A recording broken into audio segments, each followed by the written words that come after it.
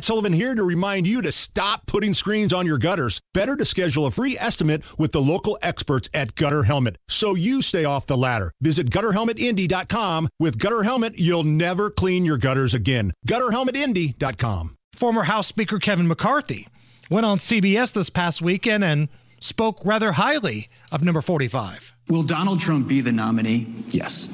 And the Republican Party? Yes.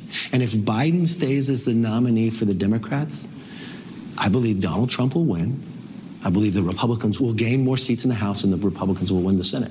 Can he count on your support? Yes. That's an endorsement. I will support the president. I will support President Trump. Would you be willing to serve in a Trump cabinet? In the right position. Look, if I'm the best person for the job, yes. Look, I've worked with President Trump on a lot of policies. We work together to win the majority. But we also have a relationship where we're very honest with one another. Oh, boy. Well, look, this is not exactly what you'd call draining the swamp. No. If this... Getting in bed with McCarthy is not draining the swamp. A guy that deserted the House with an already tight majority, a slim majority of Republicans in the House, quitting his job because he was embarrassed he got ousted for not doing his job as House Speaker. I don't know.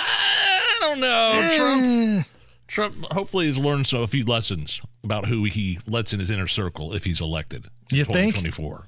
You think he's learned anything? I would hope after Omarosa and the mooch. Hey, I'm the mooch. Scaramucci. I would hope he's learned his lesson.